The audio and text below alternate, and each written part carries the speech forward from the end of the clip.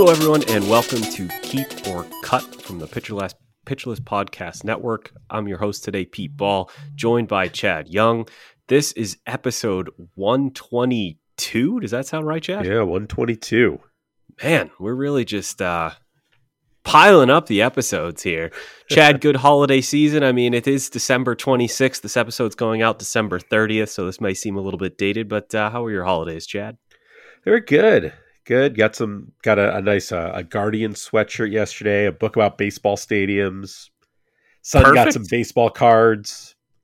Love it. That's a good Christmas right there. My dad got me some Cooperstown Distillery bourbon that I'm itching to crack open and try. And I'm a sucker for alcohol that comes in really cool bottles. And this comes in a glass bottle that's the shape of a baseball, and it has the laces on it and everything. It's actually pretty cool. Nice. We'll see how it tastes, but hey, I don't know. All bourbon tastes the same to me. I'm not really a sophisticated young man here. So, but with episode 122, we do have to talk about the number 22. And it looks like, Chad, we have a repeat from last week, where last week the player at the top, I believe, was Roger Clemens. And once again, it's Roger Clemens this time, but his Yankees and Astros version. Yeah, I mean, I guess he switched from 21 to 22 and maybe back. No, he started his career as 21, flipped to 22, and he put together a pretty good career, but I don't know. I'm not super inclined to give this to him. There's another pitcher, just a couple names down the list, who wore the jersey almost twice as long, might eventually get to twice as long. I associate Clayton Kershaw with 22 for sure. Myself as well. This is definitely the Clayton Kershaw episode. No disrespect to the Rocket there, but 16 seasons, MVP, Cy Youngs. It's going to Clayton Kershaw. I do want to put a shout out to guy. I was just scrolling down the list to see like other names that might pop up. Andrew McCutchen is on there. Jimmy Key, who probably predates you by a little bit, but not me. There's a few other names, but the name that jumped out at me, this is not a player I've ever heard of before. I don't know a lot about him. I'm going to have to do some research. But for the Tigers and then the St. Louis Browns in the 40s and 50s, a guy named Virgil Trucks. And Virgil Trucks is just a good baseball name. Might even be a better football name, but he was a pitcher for those two teams. He also pitched some later years with, looks like, the White Sox, the Athletics when they were in Kansas City, the Yankees. He must have worn different jersey numbers at that time. Yeah, I'm gonna have to look into Virgil Trucks. Yeah, he must have tap danced his way out of some danger. Career 1.3 WHIP, but a career 3.39 ERA. I don't know how that tracks, but different era. Yeah, no kidding. Virgil Trucks. All right, awesome. Well, we do have a theme for today's episode, but before we even get into that, I wanted to talk about a few news items, Chad. There's not a lot happening. I think we all thought the hot stove was really going to pick up once Ohtani signed, and yet it really still hasn't, which is a little weird. But I'm sorry, not Ohtani, but Yoshinobu Yamamoto. And he's signed and sealed delivered to the Dodgers, and yet we still, I don't know, I'm still kind of waiting for things to happen. I'm hoping the Red Sox get Teoscar Hernandez. He's liking some things on Twitter and Instagram. He's following some Red Sox accounts. I think that's going to happen. But there have been some things under the radar that I thought were a little interesting. And so I'm just going to give you a rundown of each one of them. We'll go one at a time here. And then I got a question for you for each one. So let's start with Mitch Garver to the Mariners, your local team there. 2 years, $24 million. A player who's had some real up and down fantasy value throughout his career. Essentially, Roster Resource has him as the everyday DH. They have him hitting third behind Julio Rodriguez, who's pretty good. Now, the Mariners lineup looks terrible, and but that still seems like a good place to hit. So, I mean, simply, does Garver being a full-time DH and hitting behind Julio Rodriguez and having the year he had last year, does that make him a top 7 catcher for you? That's an interesting question. Top 7. So let's start with this. He was basically a full-time DH last year. He caught some, but it was interesting when this signing happened. People were like, "Oh, this is an interesting move." Now the Mariners, they'll carry a third catcher, but maybe they won't. They could just go with Raleigh and Garver. And I was like, they don't have 2 catchers. Like the Rangers went out of their way to add Austin Hedges in September last year just to avoid Mitch Garver ever being behind home plate. And given his injury history and everything like that, like, you know, the conversation I was having, people were talking about this in an auto new perspective where 5 starts is enough to get you in. People are like, well, he'll get his 5 starts, right? And I was like, I don't know. Like, I think he might get, there's a possibility he gets like 25 starts. He comes, once a week, whatever. But I think it's just as likely that he gets 0. And they're just like, look, dude, don't even bring your glove with you. Like, show up to camp with your bat. And other than that, like, we don't even want you picking the glove up because I don't want you to pull a hammy trying to lift a catcher's glove with all that padding on it. So I think he was going to end up as a full-time DH wherever he went. And so I've been sort of viewing him that way no matter what. NFBC ADP, we're going to talk about NFBC ADP later. His ADP, this is over the entire draft season. Actually, hold on. I'm gonna refresh because I'm looking at out-of-date NFBC ADP. So I'm gonna switch over to just ADP this month. So basically, what's happened since December 1st? I'm looking at catchers in a moment. Garver is he is the 17th catcher off the board. So let's start with this. If Garver's going to be the 17th catcher off the board, he is very good value at the 17th catcher off the board. Is he top 7? I don't know. I mean, look at the guys going near the top. I would take Rutschman over him, Real Muto, William Contreras, Will Smith. I like Yainer Diaz better. I like Raleigh better. That's your 6. And then after that, is he better than all of Sal Perez, Sean Murphy, Francisco Alvarez, Wilson Contreras, Gabriel Moreno, Logan O'Hoppe, Bo Naylor, Jonah Heim, Keibert Ruiz, and Luis Campusano, who are all still going before him? I don't think he's better than all of those guys. Some of those guys, yes, but no, I don't think he moves into the top. No, I don't think the top 7. I think he is. I think the lineup will be fine for him because of where he's hitting in that lineup. The fact that the bottom half of that lineup is bad is not going to be a problem for him. But I don't know. I mean, this is still a guy who has played, let's see, 87, 54, 68, 23, 93, 103, and 23 games. That's going back to 2017. That is his whole career. Now, he's a catcher, or was a catcher, right? So, like, some of those years you sort of get, right? 23 games as a rookie, whatever. 103 in 2018 was his first real look, 2019, 93. But even since then, he isn't playing very much. He has gotten to more than half the games in a season once in his career once in the last 4 years. And that was last year with Texas when he was mostly a DH. So maybe if he's entirely a DH, he can get to 100 games. But like, I don't think you're going to get, this isn't like, oh, I'm going to get 150 games out of this guy, right? Because that's the beauty of a catcher who's playing another position or who's a DH is like, oh, I draft a guy as my catcher and he plays 150 games. That's huge value. That's just not who Garver is. And on top of that, like, this is not a great landing spot for him from a park perspective. So in terms of overall park factor for right-handed hitters, T-Mobile Park has a park factor of 94. It is tied for the worst park for right-handed hitters in baseball. Now, coming from Texas, the Rangers have the 6th best park factor for right-handed hitters at 102. From a power perspective, for right-handed hitters, Globe Life Park is a 112. It's the 5th best. And T-Mobile is more sort of middle of the pack. It's 19th best at 99. But like, that's a pretty big downgrade. I still like him. I think he's a good value where he's going in drafts, but no, I don't even think I'm moving him up into the top 10. He's closer to top 10 than he is to top 7 though.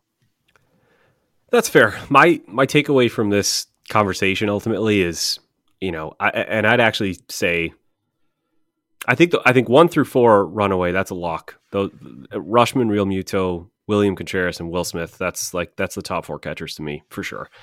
And then if you want to say Yainer Diaz is in a tier alone, which he kind of is when it comes to ADP, he's at pick 107. Will Smith before him is all the way at pick 82, and behind him is Cal Raleigh at 134. So Yainer Diaz is kind of in his own tier. I think after Yainer Diaz, catchers 6 through Mitch Garver, I think this position is just deep. Like I'm perfectly like if I wanted Sean Murphy and I miss out on him and I'm like, you know what, now I'm just going to wait forever and take Mitch Garver. I feel like just as good, maybe better because I waited. And I know we talked about that quite a bit in our last episode, but I just think it's a deep position. So it is. It totally is. Keeping things moving here, Yuki Matsui signed with the Padres, who is a reliever in the NPB for about a decade. And I didn't think much of this move until I realized that he could end up closing with San Diego. So he signed for 5 years, $28 million guaranteed. There's a weird line in there, and I got this from MLB Trade Rumors, where essentially the Padres can, quote, convert the 5th year of the contract into a club option worth $7 million if Matsui suffers a, quote, serious elbow injury during the life of the contract. I don't know if that's a normal thing or if that's just something that they have a concern about given his situation, his medicals. I have no idea. Just throwing that out there. But assuming he is healthy, I think he'll close. The market for Josh Hader hasn't really picked up. The Padres don't really seem like big-time buyers for the first time in A.J. Preller's history. And Hader will be pricey, so I don't think he's coming back. And Roster Resource has him and Robert Suarez both listed as closers. Suarez had a 4.23 ERA and only 24 strikeouts in 27 and 2/3 innings last season. Matsui, even though he's a lefty, and they might decide they don't want Hader was a lefty too, so I don't know how much that matters to them. I think he'll get a fair look. In the NPB, he had 236 saves, a K9 of 11.7, an ERA of 2.56, and a whip of 1.10. Again, 236 saves. If I told you, Chad, today that Matsui was guaranteed to be the closer for San Diego, and they don't look terrible, San Diego should be a decent ball club, would he be a top 10 relief pitcher for you? 15, 20? I know we haven't done our rankings yet, but where do you think Matsui would fall if he was guaranteed to have the job? I mean, I think guaranteed to have the job is just such a... There's so few guys. It's not really that few, but it's fewer than it used to be who are like capital C closer, have the job. Every time there's an opportunity on the line, they get the ball, right? So with fewer of those guys around, being top 15 of those guys isn't necessarily that good. You could be one of the worst of those and still be borderline top 15. I think, let me start by saying this. I don't know that he's going to be the closer. I think Robert Suarez probably has the inside track there. And I wouldn't overlook Angel De Los Santos, who I'm familiar with because he got traded from Cleveland to join that bullpen. He had, what did he have, 16 holds, 17 holds, something like that last year. 16 holds. He did not have a save, but the Guardians had Clase and Stefan was really ahead of De Los Santos as well. But he was quite good last year, and that was with his strikeout rate being pretty far down. And if his strikeout rate comes back at all, I think he's going to be a really good bullpen piece there. So I think it's pretty open in that bullpen, which is me totally punting on your question of whether he's one of my top 15 closers. Because I don't know. A lot of guaranteed. I don't want to say guaranteed, but there's definitely more guys who look like they're going to have closers roles this year than there were last year. Last year there was a lot of gray area, a lot of ambiguity. This year it looks like there's a lot more. So looking at ADP right now, and this is a little harder to do because NFBC doesn't split relievers and starters. So I just got to sort of filter through here and try to find them. But I got Devin Williams, Edwin Diaz, Josh Hader is he the third? He's the third closer off the board. He's not even on a team yet. So that's interesting. Emmanuel Clase is fourth. Camilo Duval, fifth. Yohan Duran, sixth. Iglesias, Bednar are 7 and 8. Alexis Diaz, Jordan Romano, 9 and 10. Seawald, 11. Presley, 12. Andres Munoz, 13. I'm still not taking Matsui over these guys. Yeah, no way. Fairbanks is 14, and he's a guy who may not have a full-time job. Helsley is 15. Evan Phillips is 16. Boy, Evan Phillips is right when I hit the point where I'm like, I don't know. I might rather take Matsui because I don't know how locked into that job Phillips is. But again, that comes down to a locked into the job kind of thing, right? And so I'm still taking Phillips over Matsui right now because I think Phillips has a better angle on that job. And I think, unless you could guarantee me that Matsui was the full-time closer, I would probably rather have an 80% closer Phillips or 75% closer Phillips than Matsui, even if he was the full-time guy. Tanner Scott comes in. We're starting to get into that range, but like Clay Holmes, I don't know. Kenley Jansen, like I would rather have Kenley Jansen than Matsui. So I agree with you. I think we're firmly in that range of like, you're just getting a guy who you hope has a job and probably has a job. I think this comes up a little bit later in drafts now than it did in drafts last year. I would flip Fairbanks and Helsley. I disagree with the ADP on that. And I think that is where I would draw the line, where if you told me, again, in this hypothetical world, Matsui had a guaranteed job, then I'd take Helsley before him. And then I think it would be Matsui for me. But again, that's assuming he has a job, which there's no reason to assume that. And I agree with you. I think these other guys have a clearer path right now than Matsui does. Yeah, I mean, just having gone through that list, like, and I know you sort of, maybe it's the Red Sox fan and you reacting to Jansen, but like Kenley Jansen should be locked into that job. He had 29 saves last year, despite only making it to 44 innings pitched. Like he's a pretty decent bet for 25 to 30 saves. That's if they win 25 to 30 games. So I could tell you that, yes, they will win at least, 45 games. I wouldn't, they're not going to win that. But the other thing I will harp on this with closers, it's worth talking about, but people over index on caring about how good a team is when they think about a closer. And the reason I say that is because your best closers, yes, your best closer who saves, let's say, 40 games or whatever, like who saved the most last year? I think Emmanuel Clase. Oh yeah, it was Clase. So that's a perfect example, right? The Guardians, I love the Guardians, but the Guardians were not a very good team last year. They did not win all that many games. They won less than 80 games, right? Like they are exactly the kind of team that people are like, oh, I don't know. Are they going to win enough games? Blah, blah, blah, blah, blah. But the reality is that a team like the Guardians, when they win, they don't score a lot. They have decent pitching. They win close, low-scoring games. The next most saves in baseball last year, David Bednar with 39. Pirates, also not a good team. Why did he get so many saves? Because when the Pirates win, as rare as that is, they win close games. They are not good enough to blow people out. Third on the list was Camilo Duvall. They were not a very good team last year. Alexis Diaz is fourth. They were not a very good team last year. Devin Williams is fifth. Milwaukee was sort of a mediocre team. They made the playoffs, so it's hard to write them off, but it's not like they were like a world beater. Jordan Romano is sixth. They were also a pretty good team, even though did they not make the playoffs? They didn't make the playoffs, right? Toronto? They just missed? Or am I... Toronto was... I don't think they made it. Paul Sewald pitched for two different teams. He's seventh on that list. Both of his teams were sort of borderline playoff teams. One got in, one didn't. The one that got in happened to play forever, but that's a different thing. And he wasn't actually that good with them. He was much better with the team that didn't make it. Josh Hader on San Diego, who were not particularly good last year. They didn't win that many games. And then the ninth best closer in baseball is Rizal. Sorry, not ninth best closer. Ninth most saves. He actually tied with Hader for the eighth most saves is Rizal Iglesias. That's really the first team that you get to that you're like, that's a good team. That's a closer on a good team. They're going to get a lot of wins. That's a guy. But you know what? Atlanta beat the crap out of everybody, right? You can't get a save in a 10-2 game.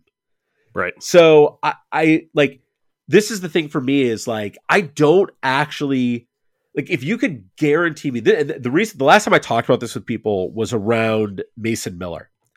And it was, someone was like, even if he's closing, how many saves is he going to get for that team? And I was like, let's assume he's the closer. And let's assume he stays healthy, because there are obviously two big questions with Mason Miller, right? He may not be closing. He may not be healthy. We don't know. Let's assume those two things are true. He'll get 30 saves. Easy. If he's healthy the full year and he's the closer for the A's, he'll get 30 saves, even if the A's go 50 and 112. Because there's two things that are going to happen to the A's when they win 50, if they win 50 games. One, they're not going to have a lot of 3 or 4 game winning streaks. So there aren't going to be a lot of times where you're like, oh, he's been in back-to-back days. He's not available today. That'll almost never come up. Second, when they do win, it'll be a close, low-scoring game because that's all they're going to be capable of doing. There will be, so to me, like, I'm not concerned about how good the team is.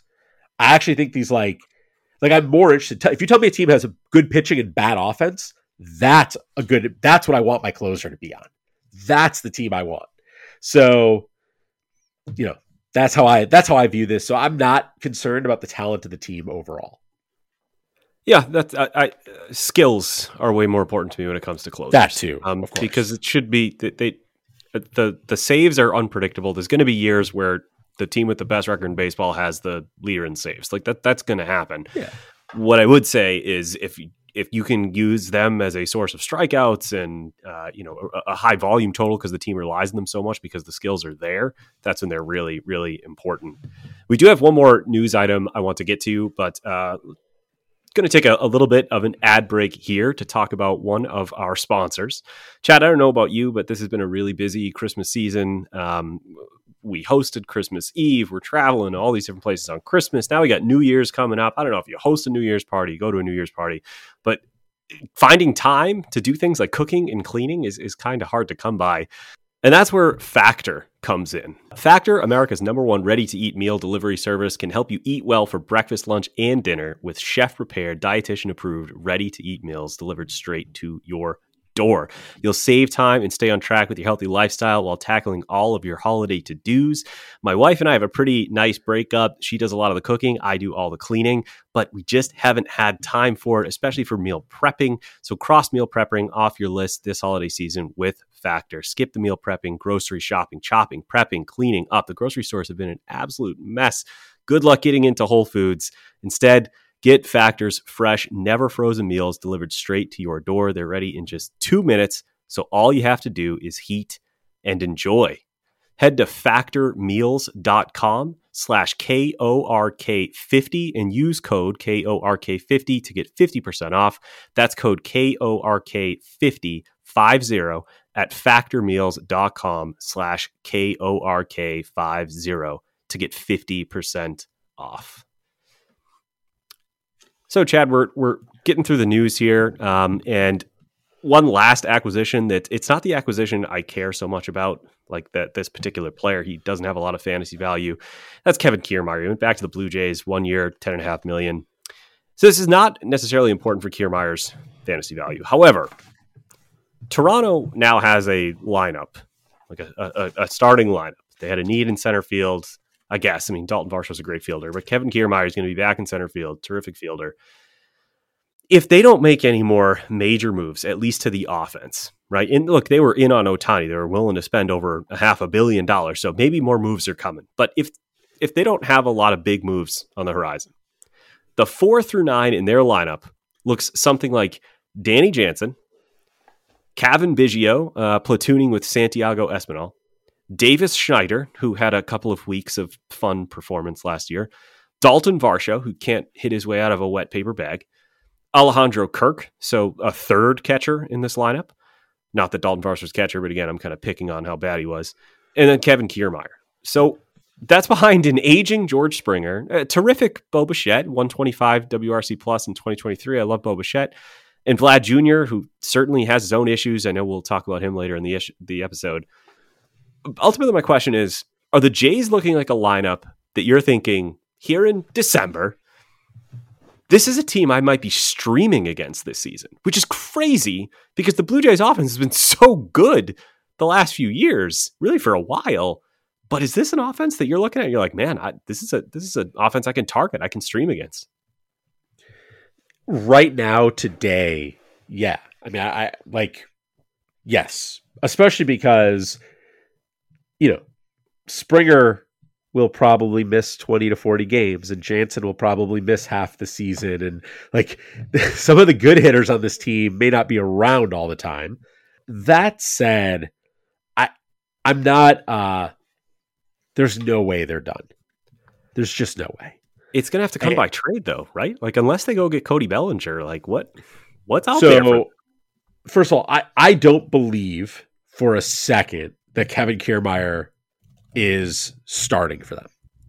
I don't know what their plan is, but they've got something else in the works, because there's no way they went out there and were like, we have a Gold Glove center fielder in Dalton Varsho. We're going to push him to left in order to have a really good defensive outfield, which isn't even necessarily true because Springer's not that great in right anymore. And so I don't know. I don't think that's like, I know that's what Roster Resource has right now. I know they have that because I don't know what else they could have right now. I don't think that's the plan. So I don't know if it's due to, it's mostly Kiermaier's had a lot of injuries in his career, but last season with the Blue Jays, he played the second most games of his career.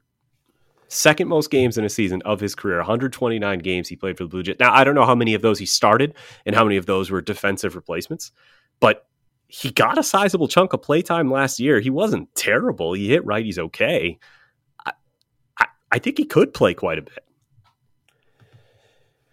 Yeah, then yes, I'll be targeting this offense. Like if their plan is actually like, let's make Dalton Varsho worthless by putting him in left field instead of playing him at center field where he has value, then yeah, I'm in. Let's target this team.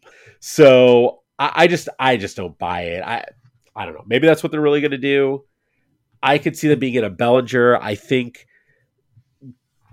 going and getting Rhys Hoskins and pushing Jansen and Kirk into a timeshare at catcher, with them also sharing some time with Hoskins at DH, makes more sense to me than having Jansen or Alejandro Kirk as your DH.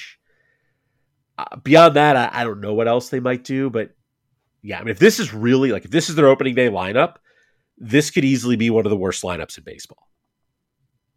Yeah, I agree. And I think you brought up a really important point with the George Springer injury situation. Like the dude's always hurt. And I know you're not a fan. I've been a huge fan of George Springer. I just think there was so much talent in his prime, and there was, and he's still good. But like you take one of those three guys out of this lineup and yikes. So anyway, this might be the perfect transition. Chad and I were looking at the NFBC ADPs and we're thinking keeper leagues. How can these translate? And quite often, you'll find in your keeper leagues, especially in their inaugural seasons, sometimes the ADP is actually not that different than in redraft formats outside of like prospects, right? Like you might see in a keeper league, Jackson Holiday get pushed way up. And obviously that's normal and that could end up being a great pick. But in a lot of cases, keeper leagues, people are trying to win. And so the ADP is usually pretty similar, but you can find some great values late. So what Chad and I did is we targeted three guys that we're going to talk about each that we kind of like where their NFBC ADP is at, if that translated to a keeper league. It's not going to be perfect every single time. I know one of the players I'm choosing for this is a really young, exciting player who most likely would get pushed up in keeper drafts.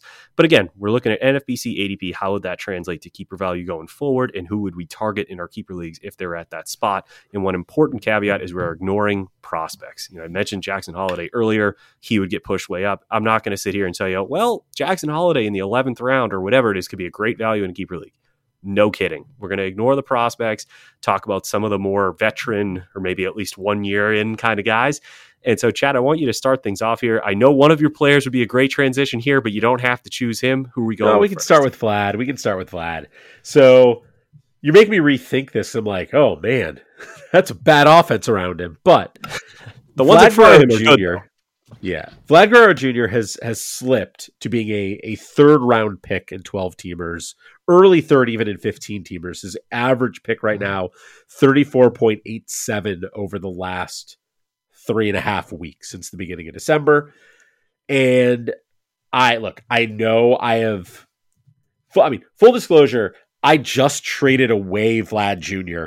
in a dynasty league in a deal where I got, who did I get? I got Michael Harris and Shane Baz.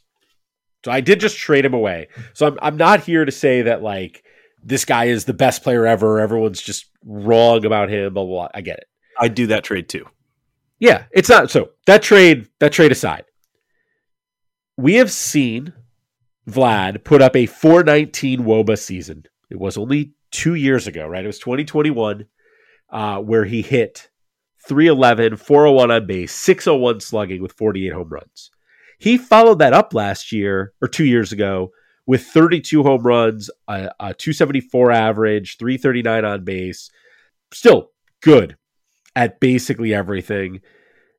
And he was still a first-round pick going into this last season. So what happened to him this last season? Well, the walk rate went up. The strikeout rate went down. The BABIP went down. Now, he also had a decrease in his home run per fly ball rate, but his hard hit rate is pretty steady. His barrel rate is pretty steady. His xWOBA last year, his WOBA last year was 340. His xWOBA was 374. So if his ADP in keeper leagues is around that third round pick, this is it. This is the last chance to potentially buy in on Vlad as getting him at a value where you can keep him for at least a year or two, depending on your league rules and all that kind of stuff. Because I think he could easily be back to being a first round pick next year. Like, if his home run per fly ball rate goes up and his BABIP goes up, and neither of those things are like crazy things to expect, there's some underlying numbers there that are really strong in terms of his plate discipline, things like that. I also think that there's a little bit of fatigue on him. Like, we were talking about him in, 2018, right? He came up in 2019. We were talking about him in 2018 as like, this guy is the next big thing. It feels like it's been forever that we've been talking about him, and he's had that one season where he lived up to the hype. And then other than that, it's been sort of like, oh, he's been good, but he hasn't been great. He is 24 years old. He will still be 24 when he reports to camp in a couple months. Like, he is still a child. Let's not forget that, 5 years of major league experience doesn't mean that he's like past his prime and pushing 30. He turns 25 in March. He is still young. He is still at a point where he could easily be pre-breakout. Like, there are guys his age that are in AAA that were like, oh man, I can't wait for this guy to get a shot. So let's just take a deep breath before we write Vlad off. And it's not that picking him in the third round is writing him off, but there is way more than third round talent here. And in a league like our, one of our listener leagues, the keeper rule is you have to pay one round higher than their draft cost. If you're telling me I could get him for a third round pick this year, potentially have him for a second next year, and a first the year after that, I think all three of those could be great values. I could be very happy doing that. In a league that's more of like a keep forever, where you're not paying a cost, or where you just give up your last draft pick or whatever to keep whoever you want, like, this is huge opportunity to get in on Vlad. Don't miss out. Yeah, I love it. I'm glad you brought up the home run to fly ball rate, because the big thing with Vlad, ever since he got called up, and even before he got called up, was the launch angle, right? I mean, the ground balls were out of control. And last season, he went from a 52.3% ground ball rate in 2022, which is bad. It's well above league average, to a 45.3% ground ball rate, which is about league average. So if he can get a little bit, I guess, luckier, it feels lazy to say that, but if he can get a little bit luckier, he could put forward a tremendous season, because to improve that ground ball rate, he didn't have to sacrifice anything in terms of exit velocity or anything like that. The max EV was still really high. The exit velocity and barrel rate were essentially the same as they were the year before. And that all comes with elite plate discipline, a sub 15% strikeout rate, which to me means that floor is so safe. And if we're talking about a safe floor for a high upside 24-year-old, yes, this is a guy you should target in your keeper leagues. I'm on board with the early Vlad picks if you can get him there. For me, there's one player that I'm going to talk about that might get some of our league mates confused, because I brought him up in our league chat, and I'll just start with him, and that's O'Neal Cruz. So I have O'Neal Cruz in keeper cut, actually, like listener league 1 and 2 on Fantrax, and I think I also have him in the New league. So and I have him in the first team I drafted this year in NFBC 50. So I'm very exposed to O'Neal Cruz, and that's not coming from a place of like, man, I love this guy. I just I guess in all those situations, kind of like the value. I don't know, man. So first of all, again, the ADP is about 83. I guess what made me choose him right off the bat is, I'm sorry, there's just no way that you could possibly convince me that Elly De La Cruz should go 61 spots higher than O'Neal Cruz. So if you're listening to this podcast and you're someone who is interested in Elly De La Cruz in the second round, or you've taken him in the second or third round, then you should definitely feel like O'Neal Cruz is worth a late 6th, early 7th round pick, especially in a keeper league. I mentioned in the Discord that he has a strikeout rate, and you need to brace yourself for this. I heard this on Rates and Barrels. I had to look it up, and I looked at it like 14 different times, that O'Neal Cruz has a 51.6% strikeout rate versus left-handed pitchers. That is just like simply horrendous. That's like unheard of. I don't care that the sample is about 100 plate appearances. Like that means in 100 plate appearances, he struck out like 50 times. It's awful. That's worse than platoon bad. With that said, to kind of keep this comparison going, and I know everybody under the sun has compared Elly and O'Neal here, but Elly's was 40.2% against left-handed pitcher. He's a switch hitter. He's got a little bit of an advantage. O'Neal's from the left side. Elly's facing them as a righty, and he's striking out 40.2% of the time. Also comically bad. But his strikeout rate against righties was 31%. O'Neal's strikeout rate against right-handed pitching is just 26%. That's fine. It's not great. And I'd actually say it's definitely below average, but don't use plate discipline as a reason to say you can't take O'Neal Cruz in the 6th or whatever, but you can take Elly in the 2nd. So enough of the comparison. I don't want to pile on too much about O'Neal and Elly De La Cruz. I do think the difference between the two in terms of picks is just crazy. But simply put, why would I take this guy in the 6th or 7th, despite the strikeout rate and the fact that we haven't seen him in forever? It's the tools. This is more of a reminder than some like groundbreaking information that I'm sharing on the podcast here. We're all well versed in his tools. Like, yes, he's got strikeout issues. The Pirates suck. We haven't seen him in a really long time because of the ankle injury. But with that said, one of the major drawbacks about having not seen him in a long time is that we haven't seen him with the new stolen base rules. And although he'd never really posted crazy stolen base numbers in the minors, I don't even know if he had a 20 stolen base season. Like, he could easily be one of the players that takes crazy advantage of these rules. And we see him up in the 30, 40 stolen base range. We have that, and he's given us an OBP that hovers around 300, could be a little bit higher. Steamer currently projects him for 25 homers and 21 stolen bases. That's just in 128 games. That means if we pace that out for 150 games, are we talking about a 30-30 season at 25 years old? He could put forth 90 runs, 30 homers, 80 RBI, 30 stolen bases at a 250 average. And that's pretty safely second round value. So O'Neal Cruz, this isn't like earth shattering, but he has immense keeper upside. So if you can get him in the 6th or 7th and somebody else took Elly in the 2nd, laugh all the way to the bank. Yeah. I'm the comparison again, you don't want to beat the comparison to death, but like Elly has all the problems that O'Neal has, but worse. It's right. Like, so I'll be honest, I'm not sure I like either of these guys at their ADP. So I'm not quite where you are with O'Neal being like, yeah, like this is, I love him at this ADP keeper leagues. I do think I would take him earlier in a keeper league than I would in a redraft league because the future value, like if he has a breakout season, you could be cashing in on that for years. In a keeper league, I look at O'Neal though, and you still have to worry about the playing time. Like, can he stay healthy and stay on the field? And I think he projects as a above average but not great hitter. And at shortstop, that may be fine. That might be good enough, but I'm just not totally sold that he's, a 6th round ADP means he's a top 80-ish, 80, 90-ish player. And I'm not sold he's a top 100 guy. He obviously could be, but I'm just a little bit more cautious. We need to see him actually do it. But I would take him before I would take Elly. So let me throw you some names in his range before we take our second break here. Here are the two shortstops going before him. Would you rather have O'Neal Cruz or Matt McLain? Ooh, that's an interesting one. I think McLain.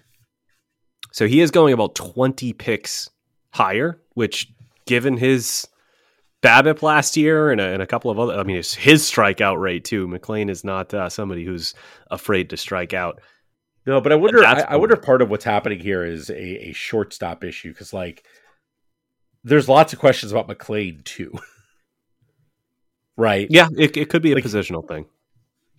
Because, like, I'm looking now at this ADP and, like, the next catcher after O'Neal Cruz going 30 picks later than him is Xander Bogaerts. And, like, I sort of think that Bogaerts should be going a little earlier than that, and Cruz and McLain should be closer to where Bogaerts is going. They offer totally different things, but Bogaerts is certainly the safer, higher floor option. And I think he's coming at a little bit of a discount here versus those two.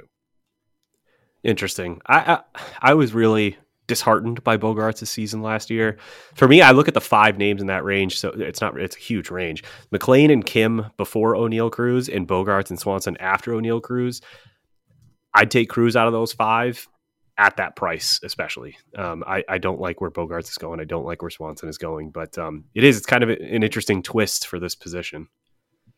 Yeah, it's sort of fascinating because, like, I don't know how excited I am about Ha-Seong Kim. I know he stole 38 bases last year, right? He didn't quite get to 40. 38, yeah. Like, the 17 home runs, 38 stolen bases, huge. Hard to argue with. I don't of stuff under the hood suggested he was a little lucky. Yeah, and so, like, part of it is I'm, like, looking at this group, and all 5 of those guys, I have sort of, like, I don't know, maybe catcher isn't or catcher, whatever position we're talking about, shortstop. Maybe shortstop is just really questionable after the first, I don't even know. Because, like I said, Ellie, I think, is going way too early. I do really like Turner, Seager, Lindor, Henderson, Bichette. Abrams I like, but I think there are still some questions with him. Horner is, average in speed and nothing else. So to me, that's where it becomes questionable. Yeah. Like once we get to Nico Horner, that's when I'm like, oh, I guess I kind of missed out on shortstop. And so I looking at this in redraft, I'm not going to really judge some people reaching for Jackson Holliday, even in the early drafts where we don't know if he's going to make it or not, because I don't know. It's not that attractive of a position. But with that said, yeah. I do like O'Neal Cruz where he's going. Yeah, I mean, that's fair. Maybe I like him in that order. I just wonder if maybe I wouldn't just rather wait and get Willy Adames, Ezekiel Tovar, talking keeper leagues, JP Crawford. I think some of the changes he made last year are legit. Zach Neto in the 280th pick-ish range. I don't know. I just think there's guys I'd rather wait on at that point. But I also think I'm going to try to get one of the top, like, 5 to 6 catcher or shortstops. That is ideal. And that is a range where O'Neal Cruz is going, where it might be best to target starting pitcher, given the plethora of starters available in that range. So before we get to Chad's second player on this list, we're going to take a quick break.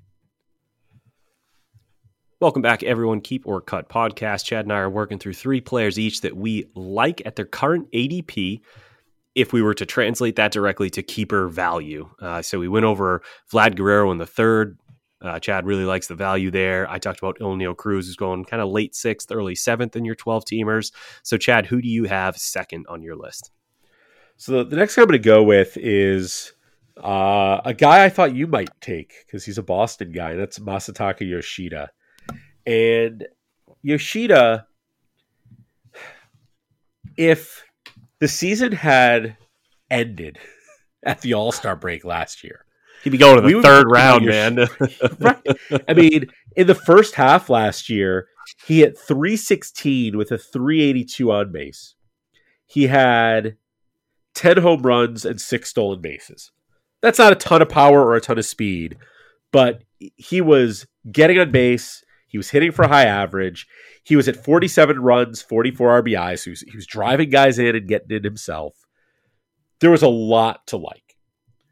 And then he just crashed. I mean, he crashed hard. Like his walk rate in the first half was 8.1%. It went down to 2.9%. His strikeout rate went from 10.7% up to 18.4%. His overall line was a 136 WRC plus in the first half. It went down to 73 in the second half. And, you could look at that and say that, the league caught up with him. They figured out what he's all about, blah, blah, blah, blah. I don't think that's what happened. There was a lot of chatter about, and this isn't just with him, like, it's a really, really different season coming to play in MLB versus Japan. The country is a little bit bigger. You may have heard this, that the United States is a bigger country than Japan in terms of physical space. And when you're playing in Boston and you're traveling to like LA or even Miami, like you're taking trips that are unlike anything you have to take in Japan. You're playing more games. It is a tougher schedule on players' bodies. And there was a lot of talk with Yoshida that he was just beat down by the season. On top of that, I think for a lot of guys, it takes a good year to adjust to everything. The game is a little bit different. The country is different. For a lot of these guys, they're either learning a new language or at least living in a language that's not their first language. There's cultural differences they have to adjust to. Like, there's a lot to absorb when you're coming over from another country. I think that often gets ignored, and it for me, it impacts how I value a guy like Yamamoto this year. But I kind of look at Yoshida as like, man, a full year under his belt, coming into season knowing what to expect, not hitting that same wall either because he paces himself better or because he just understands what's coming. I think there's a lot of upside in this bat for a guy whose ADP, so I'm going to double check where it is, because I looked at it earlier, but now I can't remember. His ADP is 174. And I just think he's better than that. First of all, his projection, like his steamer projection in a 5x5 setting, projects to be more like a top 140-ish, 130 to 140-ish player. So he's already a good value from that perspective. And I think that his projection underrates him because I think there's a decent chance he comes back and just doesn't fade the way he did last year. So is he a top 100 guy? I don't know, but I think he's closer to top 100 than he is to 180. And so I love that ADP even for redraft and in keeper leagues where he could potentially establish himself as a top 100 guy moving forward. I'm a big fan. That all makes sense to me. Those intangible things that we just can't account for would track, right? Because he came out like a house of fire and in the second half really trailed off. I do wonder, with the Red Sox so closely linked, as I mentioned before, to Teoscar Hernandez, like if they do bring Hernandez in, the rumor are they're going to trade a younger outfielder for a starting pitcher because they need help in starting pitching, and they clearly are not enamored with the available free agents. But I don't know. Sometimes plans don't go the way that we want them to. And if they bring in a player like Teoscar Hernandez, I don't know how convinced I am that Yoshida is going to be worth that range in the 170s because I'm a little bit worried about the playtime. The Red Sox are overloaded in left-handed hitters. And if he comes out and in April, he looks exactly like he did in the second half last year, they just have options. Even without Teoscar, I mean, they have guys that they can move in and out. They have young pieces that if they've really committed to sucking this season, we need to know at the end of the season, how good is Willie Abreu? How good is Ceddanne Rafaela? How good is Jarren Duran? This is a huge season for him coming up, assuming he isn't traded for a starting pitcher. I think he would be the most likely to go. So look, Yoshida is paid very well. And he's got some pedigree behind him coming from Japan. I mean, there was a lot of excitement around this player. I'd be surprised if he really loses play time and becomes a bench bat. That's not necessarily what I'm saying, but he's not a good fielder. He's now moving to the DH role. He provides basically no power from a position where you kind of need power from. So I could see him getting moved, or I could see him not getting the plate appearances that people want. And that concerns me a little bit. But if everything goes to plan, they bring in someone like Teoscar Hernandez, they then ship out Willie Abreu or Ceddanne Rafaela or, Jarren Duran to get an outfield piece. Yoshida's going to fit fine. We'll see how he does. But I've got concerns there. The second half was really disheartening. I hope it's what you said it was. I don't think he's likely to lose playing time, in part because of that contract. And I'm not a big believer that, like, oh, you pay the guy, you've got to play him. But, like, they've committed to this guy as a meaningful part of their lineup for the next 4 years after, like, including this one, right? Because that's what they're paying him to do. And so they either need to, there are basically three paths forward for them with him. Path one is they're committed to him, he's in the lineup, fine. Path two is they have concerns and they'd like to trade him for pitching instead of trading Duran or Rafaela or someone like that. Fine. Again, from a fantasy perspective, that's cool with me. Trade him. Go for it. He'll get traded. Like if someone trades for that contract, they're trading for him to use him. The third option is for them to sort of do what you said, which is we can't really trade him. We're paying him all this money, but like we need to see what the kids can do. And the thing I see is if you take him and you're like, you know what, he's just not going to be an everyday guy for us. You've now crushed his value to the point that you probably can't trade him. And you're stuck with him at $18 million a year until 2027. I don't think they're going to go down that path for many months. Right? I think it'd have to be July and he's still struggling and they can't find a trade partner before they really back off being committed to him. So I'm not that worried about the playing time. I do hear you. The second half was super disheartening. And so of course I am downplaying that second half and that makes me a little nervous, but I think, like I said, the projections look really good. I'll take that bet. Yeah. And of course in your points format, Yoshida's going to have a lot more value than in your roto. Yeah. Don't look for a lot of those counting stats from him, especially if he's lower in the lineup. All right. I'm going to mix things up. I'm going to go with a pitcher. I'm going to go with Edward Cabrera. So Edward Cabrera of the Miami Marlins right now has an ADP of 343. I think he's a fun transition here because he's one of the names that was actually rumored for the Red Sox to be in on if they do follow through with this plan, potentially trading for him. And that would get me excited, Chad, because Cabrera, first of all, he had the 22nd best K rate among all starting pitchers with at least 90 innings pitched. That was a 27.2% mark. That was ahead of Garrett Cole and Zach Wheeler, who were 23rd and 24th. It was a down year in strikeouts for Garrett Cole. That statement doesn't hold as much weight as maybe it would have a few years ago, but Cabrera can generate swings and misses. His changeup is amazing. He threw it more than any other pitch, 31% of the time. It garnered a 19.5% swing strike rate. It had a 186 batting average against. The ground ball rate, which I've reconsidered after talking to Nick about this, but I'm still all in on good ground ball rates for starting pitchers. On the changeup, it was 71.6%. 71.6% ground ball rate on that changeup. That's over 20 percentage points higher than the league average on changeups. The home run to fly ball rate on the pitch was 23.1%, about 9 percentage points higher than the league average. So that could even get better. Like it could become a better pitch.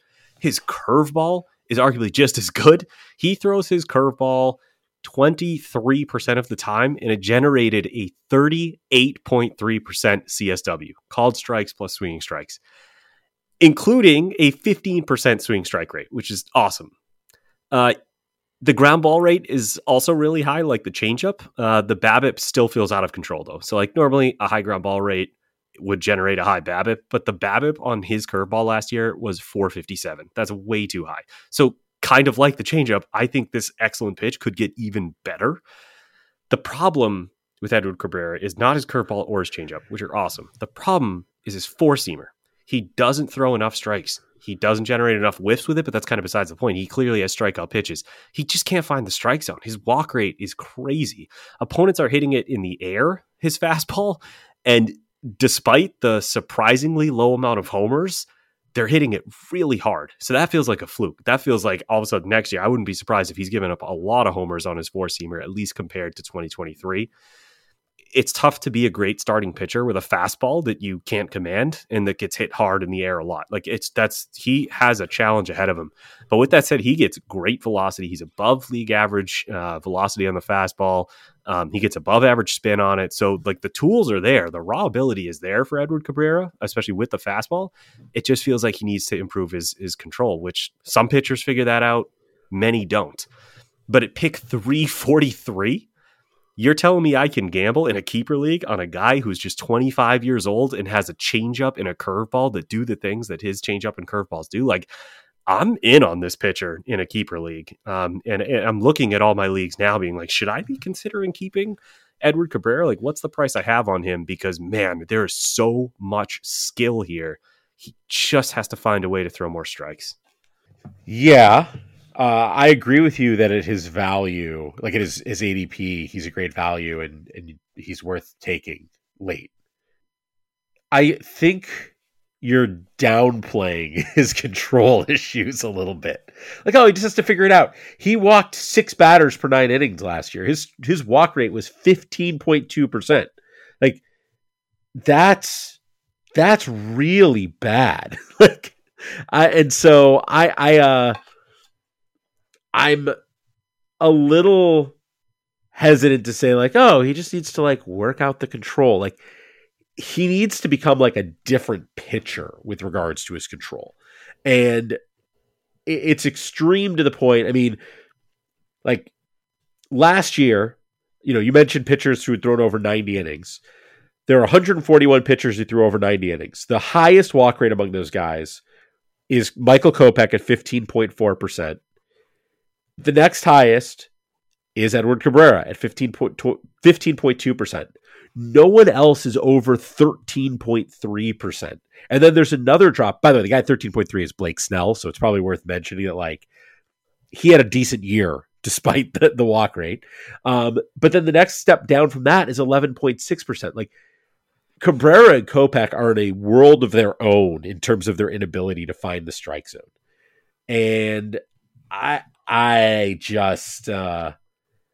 think it's a pretty tall order for him to get from where he is to even manageable, right? Like, if he makes huge strides in his walk rate, he'll catch up with Blake Snell and maybe pass Blake Snell and have the third lowest or third highest walk rate in baseball instead of the second highest. Like, his path to getting anywhere better than the top 5 in worst walk rate is a long way to go.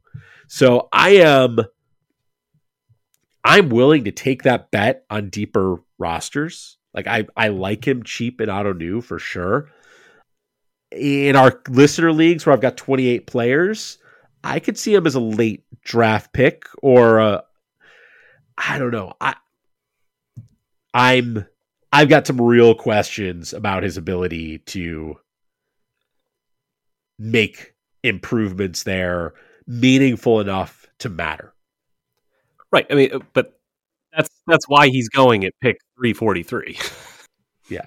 Snell's 13.3% walk rate. He also struck out 31.5% of hitters. So like, in a strikeout rate minus walk rate world, Snell is still like just outside the top 30 in baseball, I think.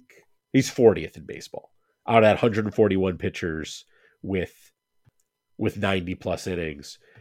And we're looking at Cabrera being 103rd in baseball in that number. Like, it's just, he's just in a different space. And so, yes, there is a reason he's going as late as he is.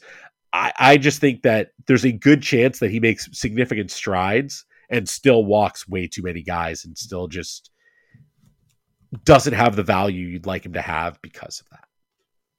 Yeah, I hear that. I mean, I look at the pitchers going in his range, and that's Severino, Stevenson, Varland, Taillon. Like, there's guys there. I'm not convinced what their role even is. So we're talking in keeper leagues, and like a big thing for me when I'm looking at long term is what are the skills? What's the raw ability? And I think Edward Cabrera's stuff is nasty. So like, I'm not telling anybody to necessarily reach too high for Edward Cabrera or that you should be targeting him in your light leagues. But if you're telling me that I have a keeper value on Edward Cabrera that's essentially a last round pick, I'm strongly considering keeping those skills because there's a lot of talent there. I mean, we've seen him put it together for stretches, especially for individual starts, where it's like he looks as good as anybody. He had a start against Colorado. I can't remember if it was last year or the year before, where it was like, I thought he was going to pitch a perfect game. I mean, he was absolutely incredible. So that kind of upside gets me excited. Did you have any pitchers on your list, Chad? I did, but I just want to say one more thing about Cabrera, because in our listener leagues, we have 12 team leagues, 28 man rosters. We roster 336 players. So at his ADP, he's actually outside the range at which he would get drafted. And I think my concern is, like, even if you're keeping him for a last round pick, unless you're not keeping anyone else with a last round value, because in our leagues, if you have a guy you picked up as a free agent in the season, you can keep him for a 28th round pick. But if you have multiple of those guys, then the next guy is a 27th round pick, the next 26. Like, if I had Cabrera on one of my teams, even if I kept him as a 28th round pick, he'd be pushing someone else up. I'd be losing my 24th round pick in order to keep him. There is no chance he's worth that. Then the challenge I run into is, if I'm going to draft him, I'm going to end up drafting him in the 23rd or 24th round, because that'll be the last pick that I have because of the inflation that happens due to keepers. And I don't think he's that likely to become a keeper at that price. Now, there is the breakout potential, right? Which I think is what you're really talking about. And I totally see that. But I actually think Cabrera is a guy that what I want to do is pick him up in Fab either when he doesn't get drafted or when he's dropped after walking 7 guys in his first start. That's what I want to do it when I can actually lock him up for the future 28th round draft cost. Yeah, I mean, but again, that's where this comes down to. It's not really apples to apples, right? Like, this NFBC ADP is not going to translate to keeper leagues. Like, I can tell you, he would absolutely be in the range of players taken. If there were 12 me's and we drafted a Fantrax league that's the same exact format as what we have, he would definitely get drafted before a lot of these names. I mean, some of these names ahead of him in ADP are like middle relievers, guys who just have absolutely no value in our format. So, I mean, it's not apples to apples. He's not a perfect pitcher. And I don't think he's never going to be a sub 3 walks per 9 guy, but we have seen some pitchers with some control issues pitch pretty well. I mean, to use your reference, Blake Snell, again, his numbers are still better than Cabrera's, even with his walk issues, but he's a guy's walking more than anybody else in MLB, and he's winning Cy Youngs. So it can be done. I love the value this late, but I am curious to hear who your starting pitcher is for our picks here. Who do we like as a keeper? I'm going to take a starting pitcher who pitched significantly worse than Cabrera last year and is going significantly higher. So, yeah, why not? But the pitcher I put on my list was Carlos Rodon, not a Red Sox. And this is actually, there's not a ton to say here. In 2021 and 2022, Carlos Rodon was arguably the best pitcher in baseball, certainly in the conversation of the best pitchers in baseball. And then he was hurt. And he sucked last year. It was 64 innings, mostly around injuries. And his ADP right now is 175. He is the 68th pitcher off the board. There's relievers going before him. So that's not just the 68th starter off the board, but he's going outside the top 50 starters, or maybe borderline a top 50 starter. And there is a chance, it's not a guarantee, there is a chance that he shows up to spring training, goes to his first bullpen session, fires a couple of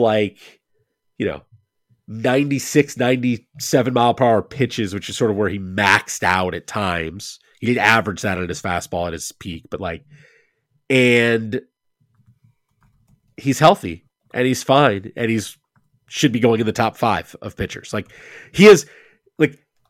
There is a distinct possibility that by the end of March, he's a first or second round pick. I'm not even talking next year. I'm saying this year he will be going, probably not first.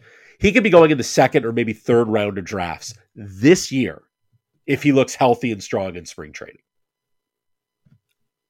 So there's definitely a demand for elite starting pitching at the top. There's not a lot of reliable guys. I would say like the fact that Kevin Gausman isn't going in the second round, I can't imagine a world in which like unless Carlos Rodon comes out firing 101 miles an hour and the Yankees are like, we've never seen anything like this in our lives, then I don't know if he's going to quite go that high. He is going to move up boards. I just think he is. Like unless he gets hurt.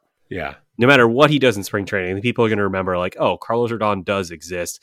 And, while you were talking, I was looking up his velocity and his spin rates and his usage of pitches. And like, honestly, nothing really changed from 2022 up to 2023. Like he's throwing the same 4 pitches, the same amount of times at the same velocities with the same spin rates. And he just got disastrous results.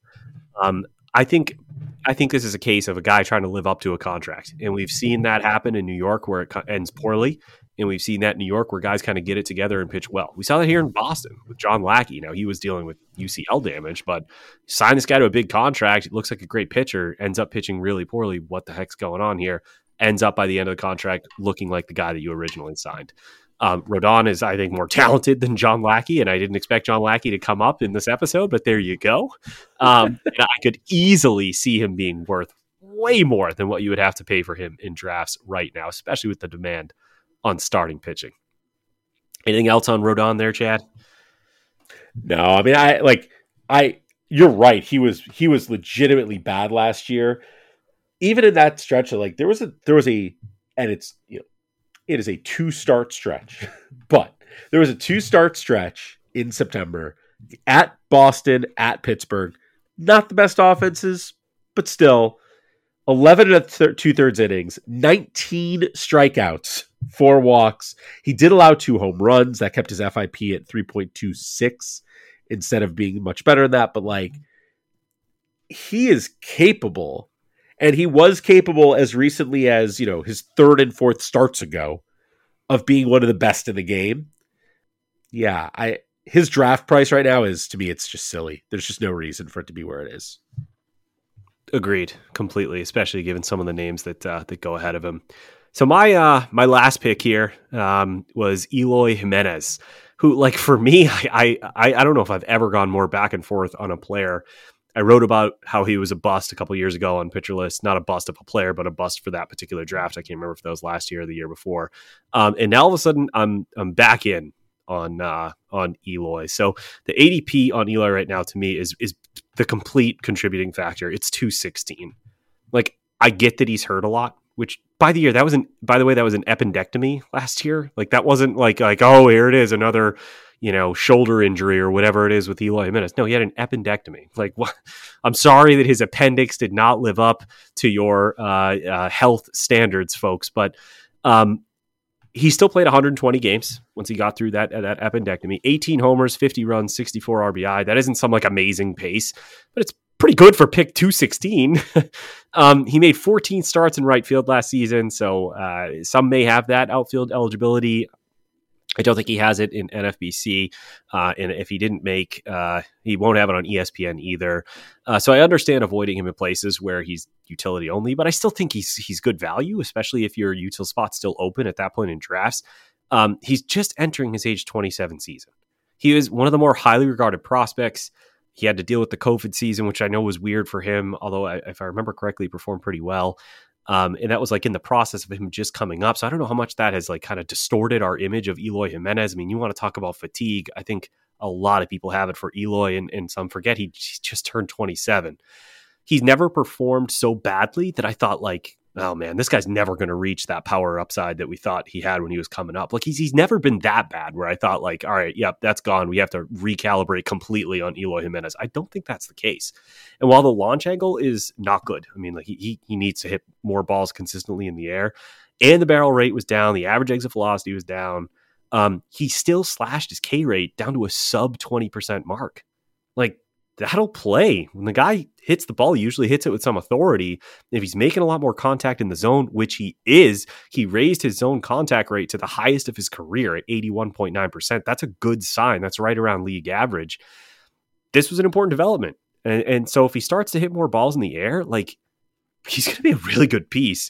And at pick 216, I mean, we're talking about a guy who could be a keeper for you for years.